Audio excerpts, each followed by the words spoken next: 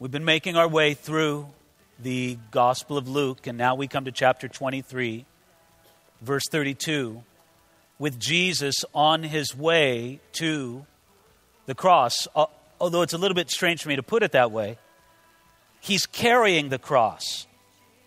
Or at least he's traveling with the cross, because the last time we looked, Jesus was too weak to continue on carrying probably the horizontal beam only of the cross. He was too weak to carry that. It weighed perhaps somewhere between 75 and 100 pounds. Too weak to carry that himself. The Roman centurion, knowing that the crucifixion had to take place, compelled a visitor from Cyrene, which is in northern Africa, Libya, to carry the cross the rest of the way. And now we pick it up here in verse 32, where we read this. There were also two others, criminals, led with him to be put to death. So again, Jesus was not the only one in this procession. There were two others carrying crosses as well. And when they had come to the place called Calvary, there they crucified him. And the criminals, one on the right hand and the other on the left. There was a specific place outside the walls of Jerusalem. Again, outside the walls and the gates, yet not far from the walls and the gates, where people were crucified. It happened, as the scriptures say here in verse 33, at this place called Calvary. And at that place called Calvary, Jesus Christ died for our sins. You could say that our salvation was accomplished at that place. Calvary itself means the place of a skull. And this place where criminals were crucified. Again, I just want you to be aware, this was an established place. It's not like Jesus was the first guy ever to be crucified at this place. It was the customary place where execution by crucifixion happened for the Romans in Jerusalem. I don't know how many people had been crucified at that spot before. Dozens, maybe hundreds. It was not an unusual thing, and it was a very public occurrence.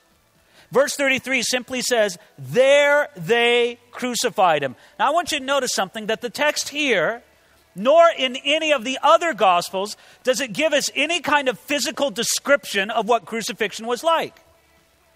There's bare mentions about a nail here or about the piercing of his side, but pretty much there's no description about the suffering and the agony that the person on the cross bore. And I think one of the great reasons, or let me suggest two reasons for this. Number one, it's because as horrific as the physical sufferings were that Jesus endured on the cross, that was not his major suffering. The greater suffering that Jesus endured on the cross was not physical, it was spiritual. That's one reason. Secondly, in the days that the New Testament was first written, you didn't have to explain. All you had to say was they crucified him. Okay, I got it. And this is horrible. What a horrible way to die. Friends, the Romans did not invent crucifixion, but you could say that they perfected it. And it was a form of capital punishment that was designed to produce a slow death with maximum pain and suffering.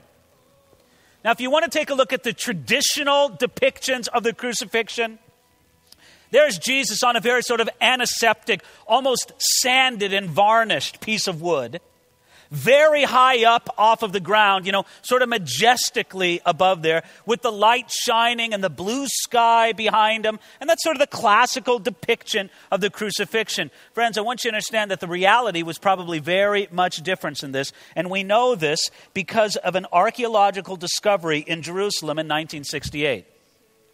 In 1968, archaeologists discovered the bone fragments of a man who had been crucified in Jerusalem in the era of the first century. And this is what they discovered. They discovered that the posture of the man, first of all, had his knees bent at an extreme angle. In other words, the legs weren't hanging down straight, but rather they were probably bent at a very sharp angle. And it was surmised, and probably true, a crucified man wasn't very far off the ground.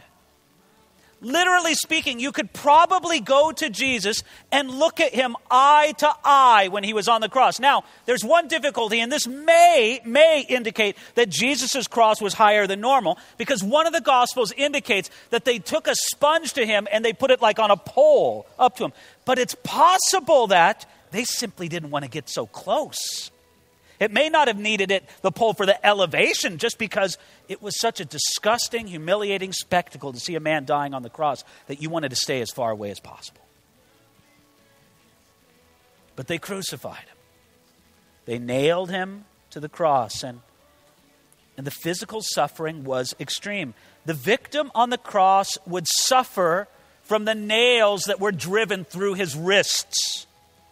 By the way, that's probably where the nails were driven. Not through the hands, but through the wrist. And it severs a particular nerve there, which causes a clawing of the hand compulsively and a searing pain that shoots up through the arms.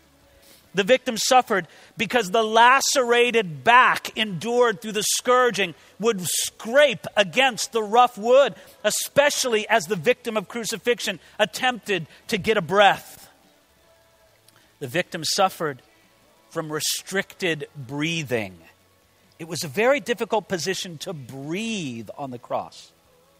And then the victim suffered, I don't say this to be gross, but just to be factual, from insects and pests and even scavenging birds and animals that would come and attack the crucified victim. Now, death by crucifixion could come from many sources. Acute shock, that would result from blood loss, being too exhausted to breathe any longer, dehydration, a stress-induced heart attack, congestive heart failure leading to a cardiac rupture. But if the victim did not die quickly enough, although, you should know this, that oftentimes the Romans were content to leave a crucified victim on the cross for days until they died. And there are on some occasions where the Romans would leave the dead corpse nailed to the cross for a long time, until scavengers and such just picked away at it. Again, because remember, in the whole mentality of the Romans, crucifixion was a statement. It wasn't just a way to execute somebody. If you just wanted to execute somebody, then chop their head off with a sword. That was the merciful form of capital punishment in the Roman world. No. But if you wanted to make a statement, if you wanted to publicly make an advertisement that said, don't mess around with Rome or this is going to happen to you, then you would follow the process that they did for ancient crucifixion. But if the victim did not die quickly enough, the legs were broken. Excuse me.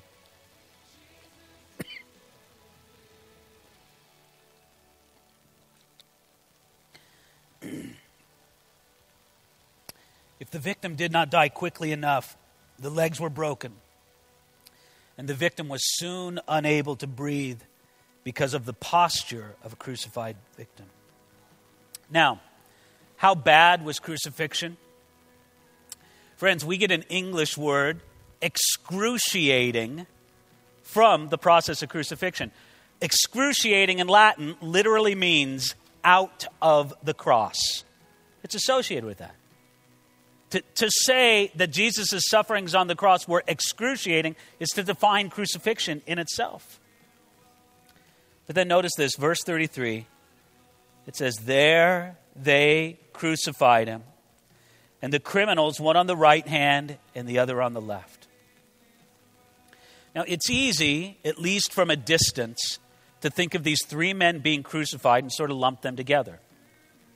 But there's one great difference between Jesus, who was in the center of those two other crucified men. And there were many differences, but let me just highlight one of them right now. You could make a case that the criminals on either side of Jesus were victims. They were victims of their own foolishness. They were victims of the legal system. They were victims of this, maybe victims of bad upbringings, whatever you want to say. But this is what you must say about Jesus. Jesus was not on the cross as a victim. Matter of fact, even though it seems strange to say it and even counterintuitive, he was on the cross because he wanted to be on the cross. If he didn't want to end up there, he could have done it differently. But no, Jesus was not there as a victim, either of government or of circumstances. He was in control. Jesus said this in John chapter 10, verse 18. He said this about his life. No one takes it from me, but I lay it down of myself. Even on the cross, Jesus was in control. Even on the cross, it could have been different, but he submitted to love. You could say that it wasn't nails that held Jesus to the cross. It was love. That's what kept him there. Verse 34. Then Jesus said, Father, forgive them, for they do not know what they do. And they divided his garments and cast lots. And the people stood looking on, but even the rulers and them with them sneered, saying, He saved others. Let him save himself if he is the Christ, the chosen of God. The soldiers also mocked him, coming and offering him sour wine, and saying, If you're the king of the Jews, save yourself. And an inscription was written over him in letters of Greek, Latin, and Hebrew, This is the King of the Jews. Isn't it remarkable in verse 34 where it tells us that Jesus said, Father, forgive them, for they do not know what they do. Isn't it amazing how the love of Jesus never fails? Even in the most extreme, even in the moment when you would think, Jesus, for just one moment, could you think of yourself? And he can't. He's thinking with mercy about those who are doing the actual work of executing them. He prayed for his executioners, asking God the Father to not hold this against him. You could say this, that Jesus was living out his own words. What did Jesus tell us to do in the Sermon on the Mount? Matthew chapter 5, verse 44 says this, Love your enemies, bless those who curse you, do good for those who hate you, and pray for those who spitefully use you and persecute you. Isn't that what Jesus told us to do? Don't you see Jesus living that out right there on the cross? That even as he hangs, or even as the nails are going into his wrists and to his feet, he's pleading with God the Father, Father, please forgive them, for they do not know what they do. You see, Jesus recognized the blindness of his enemies with that prayer. It didn't excuse the guilt of those who put Jesus on the cross, but Jesus, in an amazing way, he set his enemies in the best possible light in prayer to the Father. Can you imagine this? I mean, it's as if Jesus said, what's the most charitable thing I can say about the people who are executing me? I can't say they're nice guys. No, that's a lie. I can't say this. Well, I can say this. They don't really understand what they're doing. So on that most charitable basis that I can think of, Father, I will pray before you. Friends, isn't it remarkable? Isn't this how we should be as well? Think of your enemy. I don't know who your enemy is. You probably have one. If you don't have an enemy, maybe you have somebody who regards you as an enemy. But think of your enemy. When's the last time you deliberately chose to think a charitable thought about them? When you decided to pray for them in the best light possible. Where it's like, well, 10% they didn't know what they're doing, but 90% they probably knew what they were doing. I'll take the 10% and say, Lord, they didn't know what they were doing. Would you please forgive them? Isn't that wonderful? Isn't that a powerful example of the way that the love of Jesus never fails? Even so, look at it, verse 34. Verse 34 is the reaction of the soldiers. Verse 34, doesn't it read something like this?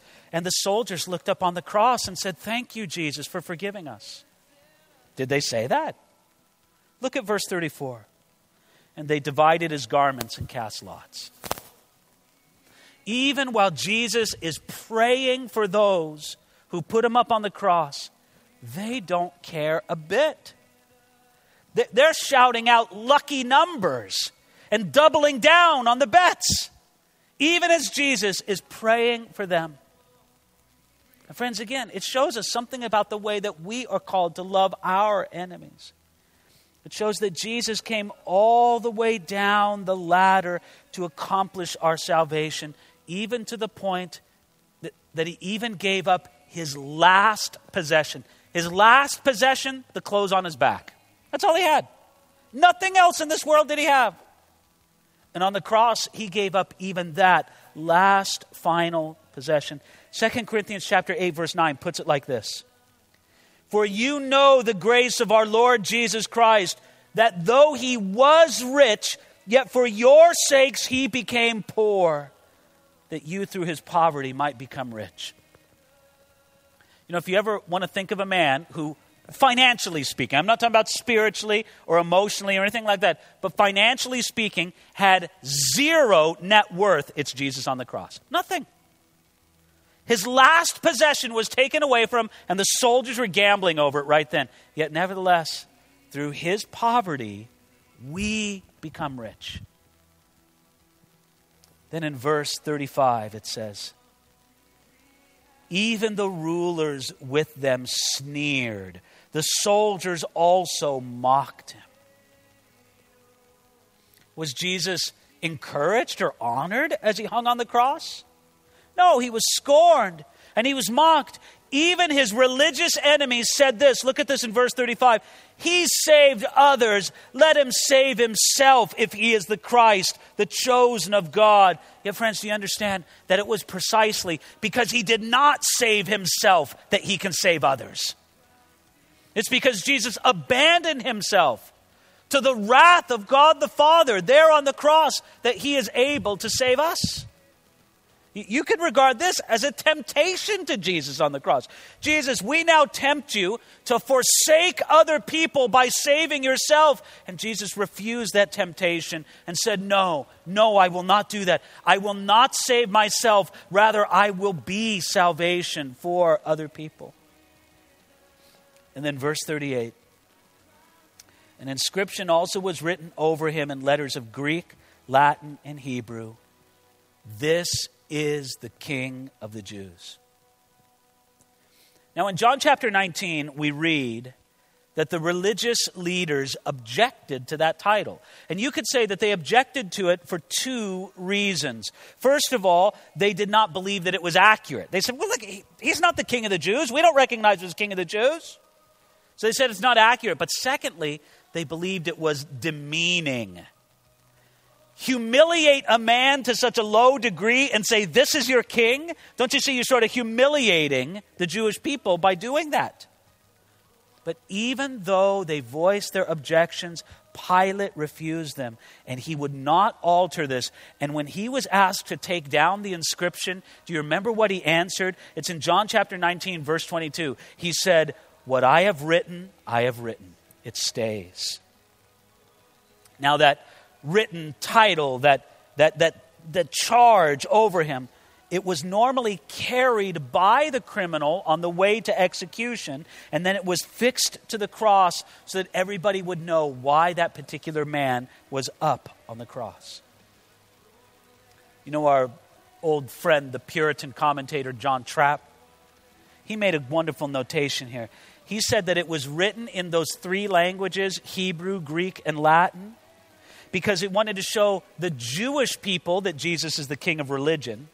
He wanted to show the Greek people that Jesus is the king of wisdom. And he wanted to show the Roman people that Jesus is the king of power. And all those things are true. So here we are with Jesus on the cross. Now, how long was Jesus on the cross?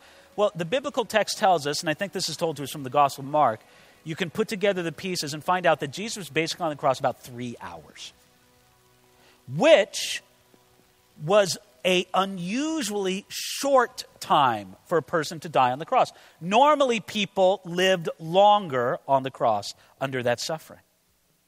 But what happened in those 3 hours? Well, let's look at one of the things, verse 39. Then one of the criminals who were hanged blasphemed him, saying, if you are the Christ, save yourself and us.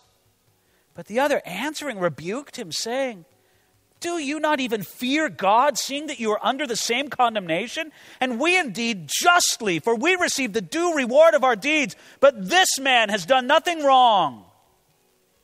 Then he said to Jesus, Lord, remember me when you come into your kingdom. And Jesus said to him, assuredly, I say to you, today you will be with me in paradise. Isn't that powerful? Now, one of the criminals crucified with Jesus joined in the mockery and the scorn.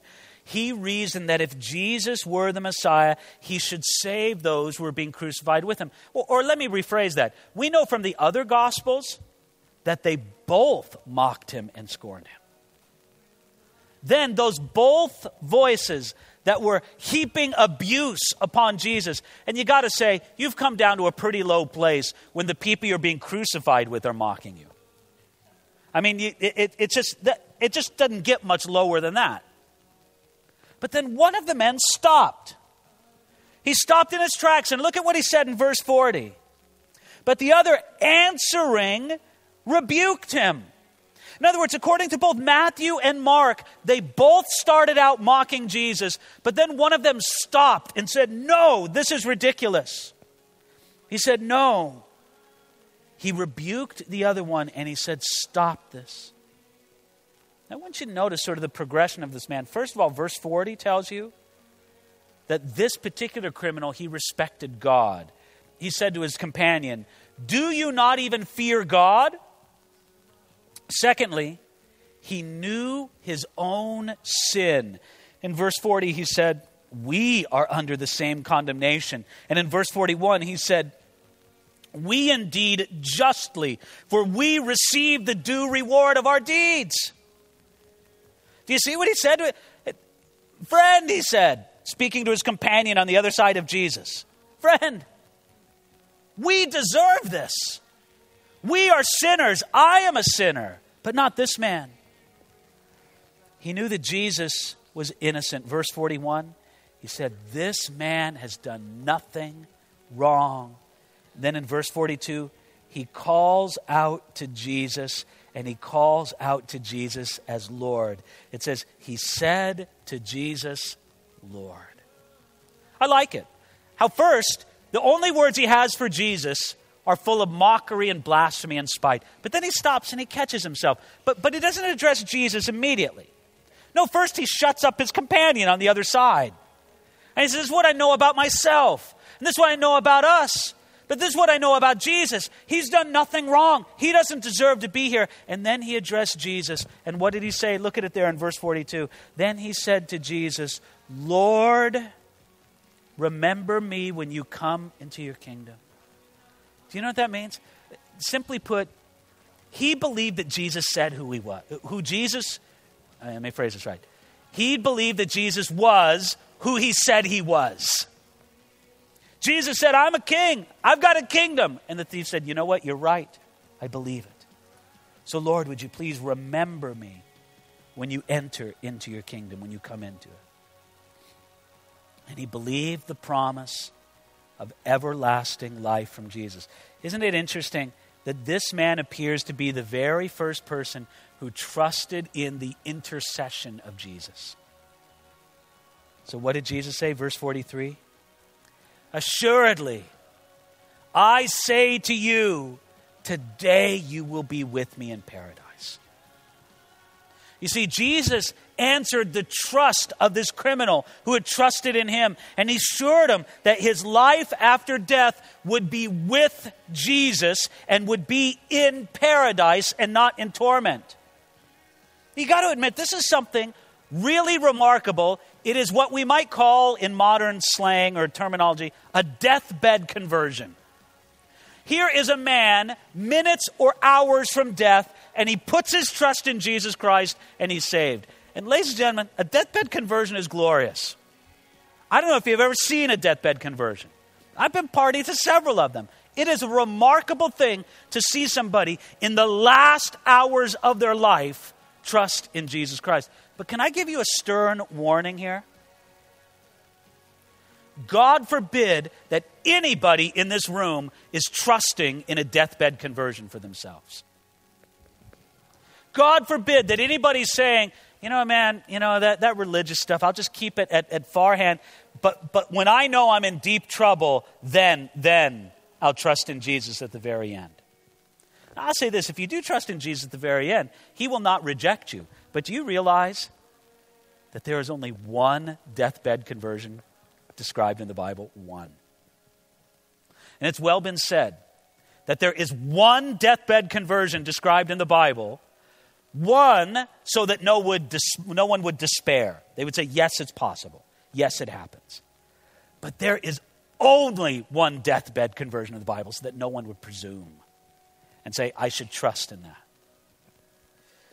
And he promised the man that you'd be with me in paradise.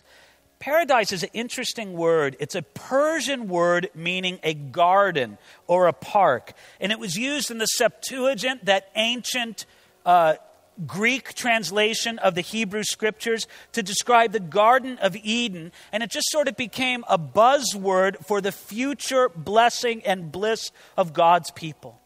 Basically, he said, you're going to be with me in heaven. That's basically the idea. Now, Jesus told him that. He said, you are going to be with me. Notice, Jesus answered the second criminal far beyond his expectation. It seemed like the thief on the cross had some very distant time in his mind. He said something like this, Lord, when you come into your kingdom, whenever that is, whenever that's going to happen. And Jesus said, today you'll be with me in paradise. Isn't that wonderful? You could also say that the thief on the cross asked only to be remembered. Lord, would you please remember me? Just remember me, Lord. And what did Jesus say? He said, listen, man, I'm not just going to remember you. You will be with me. Can you imagine that? Jesus going up to the gates of heaven, and I'm being flippant here, but an angel, who's that with you? Oh no, he's with me. You will be with me. And then thirdly, you could say that the thief on the cross looked only for a kingdom. And what did Jesus offer him? Paradise. You see that? In everything that the thief on the cross asked for, Jesus gave him more. Now, verse 44. Now it was about the 6th hour, and there was darkness over all the earth until the 9th hour. Then the sun was darkened and the veil of the temple was torn in two. And when Jesus had cried out with a loud voice, he said, Father, into your hands I commit my spirit. Having said this, he breathed his last. Think about it there, would you, in verse 44, where it says that there was darkness over all the earth until the 9th hour. By the way, this remarkable darkness over all the earth showed the agony of creation itself in the Creator's suffering. And it's recorded by an ancient Roman historian whose name was Phlegon. He made mention of this extraordinary solar eclipse as well as an earthquake, which would have been right around the time of the crucifixion. Now, one thing that I want you to remember about this is that on a natural scale, it was impossible for there to be a solar eclipse. Why? Because Passover always happened at a full moon. And I really don't know anything about astronomy or anything like that, but I've been told that a solar eclipse is impossible at the time of a full moon. And so there was something supernatural about this darkness at this particular time. But that's not the only thing. There wasn't only darkness over the earth, but it also says in verse 45 that the veil of the temple was torn in two. Think about what a shock that was for those who were in the temple.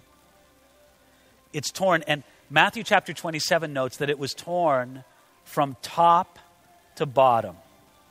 In other words, it was not torn by men tearing the veil of the temple from the bottom up, but it was torn by God tearing the veil of the temple from top down. And what was the veil a picture of? A veil was a picture of the separation between God and man. And do you know what God said? He said two things for that. First of all, he said, this separation between you and me, it's gone. I'm tearing it in two. Now I can be joined with man in a way that I couldn't before. The veil is torn. But the second thing it said, it's almost as if, and this is a crude analogy, so to speak. I mean, it's using very kind of clunky illustrations, but you'll get the idea. Basically, God, dwelling in the Holy of Holies at the temple, he said, let me out. No longer am I going to be confined. Not that God was technically confined before, but he wanted the conception to be loud and clear that because of the work of his son on the cross, everything was different. that he did not dwell in a temple made with hands. And all around when this was happening, verse 46, when Jesus had cried out with a loud voice. Now, I want you to look carefully at verse 46. It says this, and when Jesus had cried out with a loud voice, he said, Father, into your hands I commit my spirit. Now notice this. There's a difference between what Jesus cried out with a loud voice and those words, Father, into your hands I commend my spirit. Do you understand that from verse 46? So the question is, what did Jesus cry out with a loud voice? And the Gospel of John tells us. He cried out with a loud voice. Matter of fact, he even moistened his mouth before he said it so that he could say it loud and clear, and he mustered whatever strength he had, and he shouted out with a loud voice, it is finished. Isn't that beautiful? It's finished. He cried it out with a loud voice. He didn't mumble it. He didn't want anybody to misunderstand it. He wanted the whole world to know it is finished. Now, by the way, that is one word in the ancient Greek language, and that one word is tetelestai. And that great ancient Greek word tetelestai basically has the sense of paid in full. It was actually a word that they would write over a fulfilled bill. You know, when you pay the bill to whatever company, you write it tetelestai, paid in full. It is finished. It's done. And it says Jesus cried that out. It is paid. Friends, that's the cry of a winner. Because Jesus, at that moment, had paid the full debt of sin that we own, and he finished the eternal purpose of God, accomplishing it there on the cross. That's powerful. Now, if you want to give a sequential order of this, even though Luke does not note the words, Eli, Eli, lama sabachthani, my God, why have you forsaken me? Jesus said that before he said, it is finished. Because Jesus, in utter desolation of soul, acknowledged this sense of being forsaken by God on the cross. Friends, there's great mystery here. There's great theological debate and looking at it from this angle and looking at it this angle. And people want to ask the question, did the Father forsake the Son on the cross? And I'll give you that answer full of courage and say, yes and no. Let me say this on the yes side. There's no doubt that the Son felt utterly forsaken. There's no doubt that Jesus was made the target of all the wrath of God. Not just the wrath of God that any one of us deserve. Wouldn't that be enough? Wouldn't it be enough just for Jesus to bear the sin of one human being? But he didn't bear the sin of one human being. He bore the sin of all humanity, all the wrath, all the guilt, all the shame. All of it was put upon Jesus. And in the perfection that God alone can have, because Jesus was God upon that cross, he bore it perfectly within himself. And at that moment, and I believe that's when Jesus cried out, my God, why have you forsaken me? Jesus felt utterly forsaken by God. I don't doubt that for a moment. But friends, let me turn it around to the yes and no, to the no part. There is also a sense in which the Father was never closer to the Son than at that moment. Because as Paul will later tell us, God was in Christ reconciling the world to himself.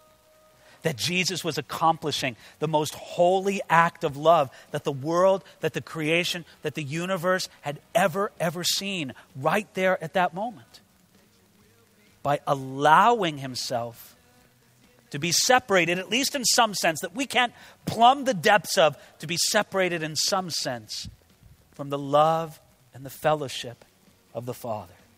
After that was accomplished, then he could cry out with a loud voice, it is finished, paid in full.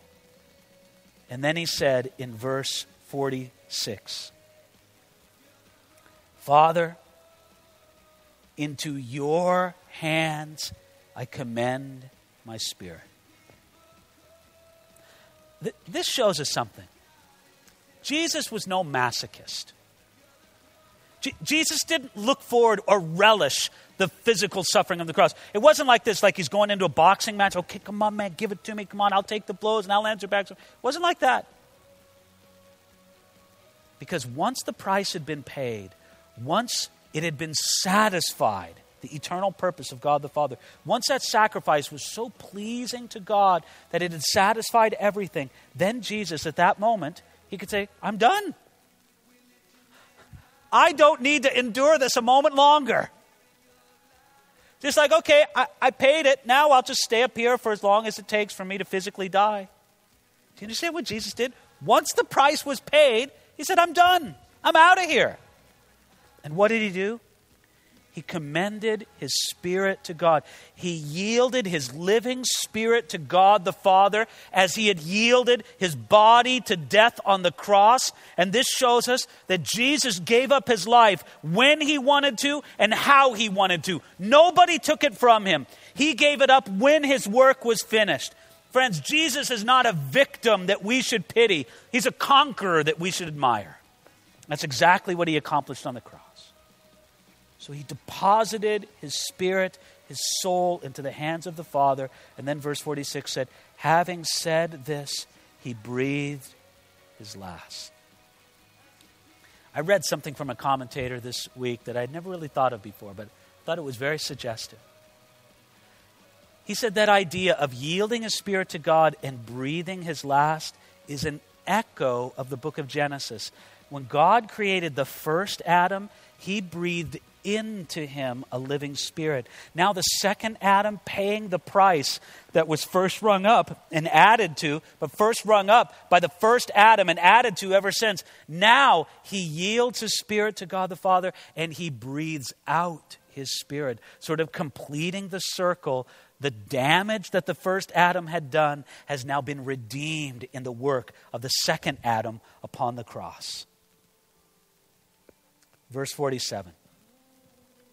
So when the centurion saw what had happened, he glorified God, saying, certainly this was a righteous man. And the whole crowd who came together to that sight, seeing what had been done, beat their breasts and returned. But all his acquaintances and the women who followed him from Galilee stood at a distance watching these things. At the expiration of Jesus on the cross, the Roman centurion who was supervising the execution of Jesus immediately gave glory to God. And immediately he understood that this was a righteous man. Do you get the sense here?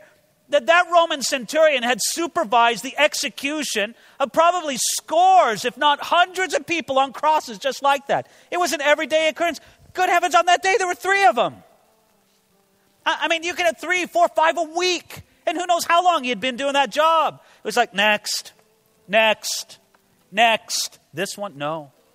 Something different about this man. Surely, he said, and you can be sure he never said this about anybody else who was crucified. He said, certainly this was a righteous man. Jesus made a unique promise in John chapter 12, verse 32. He said this, if I am lifted up from the earth, I will draw all peoples to myself. Do you see that it's already begun right there? Right there. He was lifted up on the cross and he's drawing people immediately to himself. He drew the centurion to himself right away. Then it says, verse 48, the whole crowd who came together to that sight, seeing what had been done, they beat their breasts and returned. The others who saw it, they went home with great sadness. They were probably too close to Jesus to see what a remarkable death he had died, and they forgot his promise to rise again. No, that would come in a few days. Verse 50. Now behold, there was a man named Joseph, a council member, good and a just man. He had not consented to their decision. Indeed, he was from Arimathea, a city of the Jews, who himself was also waiting for the kingdom of God. This man went to Pilate and asked for the body of Jesus. Then he took it down, wrapped it in linen, and laid it in a tomb that was hewn out of the rock where no one had ever lain before. That day was the preparation, and the Sabbath drew near. And the women who had come with him from Galilee followed after, and they observed the tomb. and how his body was laid. Then they returned and prepared spices and fragrant oils, and they rested on the Sabbath according to the commandment. Verse 50 through the end of the chapter describe the burial of Jesus. And the burial was performed by a man named Joseph of Arimathea. It says there in verse 52, this man went to Pilate and asked for the body of Jesus. Now Joseph of Arimathea hadn't gone along with the plan. Either he was silent and abstained from his vote, or he wasn't at the council, or maybe he vowed to cast a vote. No, I'm not in favor of this, but his voice was drowned out. And when Jesus finally died on the cross, Joseph of Arimathea did a very brave thing. He went into Pilate and he asked for the body of Jesus. He openly associated himself with a man who was just executed. Friends, that's a dangerous thing to do. You're associating yourself with a man that the Romans said, this man deserves to die. Well, what have you done wrong that you associate yourself with him? So he did it at that exact moment. He went in and he asked for the body. And by the way, one of the other Gospels tells us that Pilate was surprised to hear that he was dead so soon. So he asked for a confirmation from the centurion. And the centurion demonstrated that Jesus actually died. And he said, yes, he's dead. I know that he's dead. And they released the body to Joseph of Arimathea. And did you notice those words there? Look at it right there. It says in verse 53, then he took it down, wrapped it in linen. He took it down. Joseph of Arimathea was a rich man.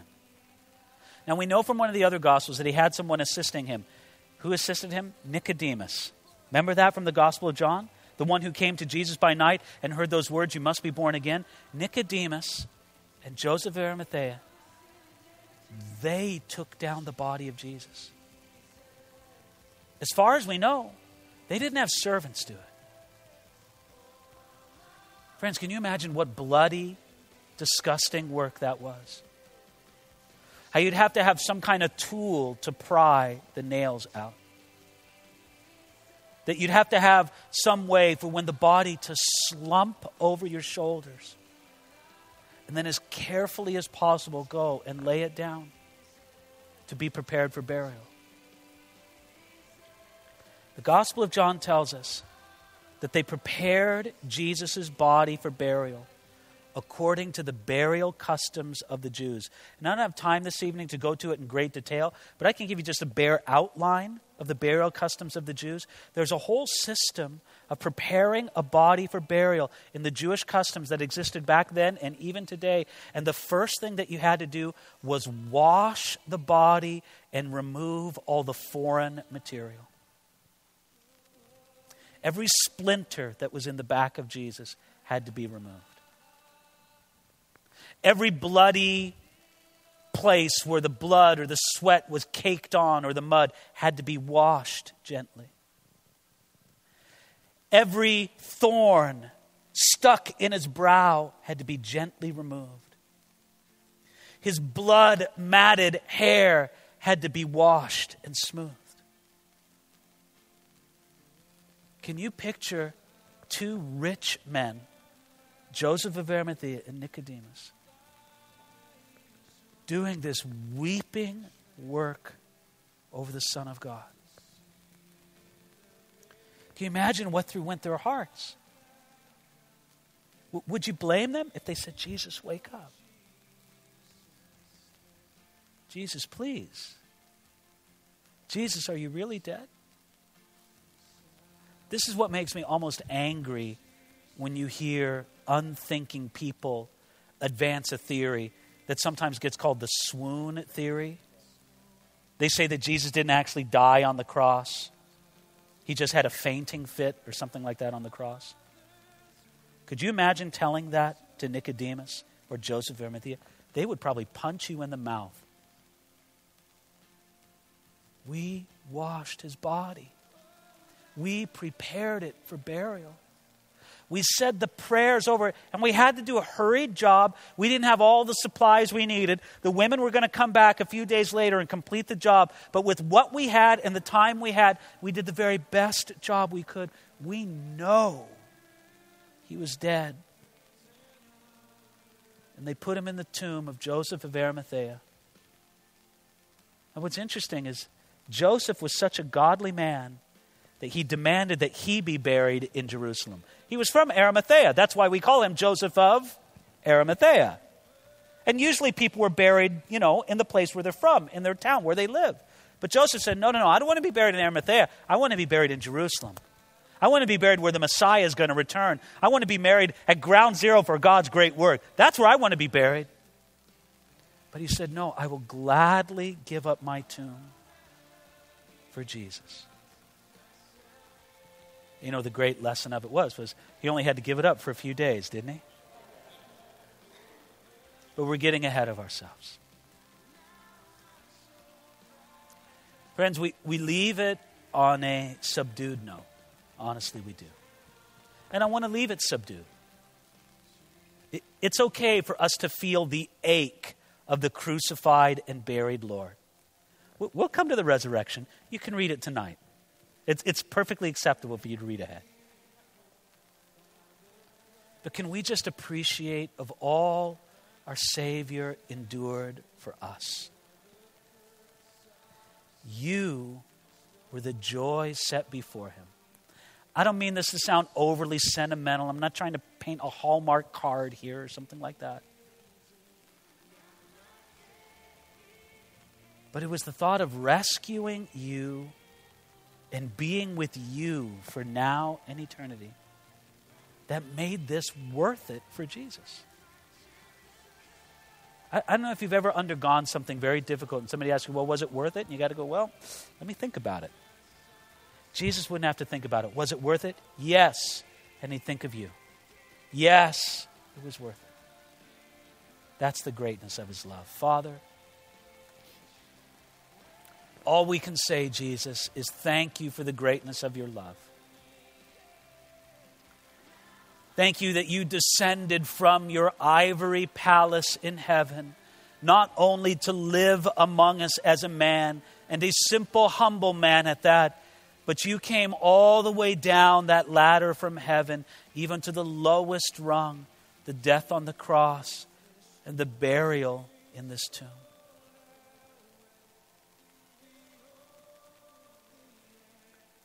Jesus, we thank you. We love you. We praise you.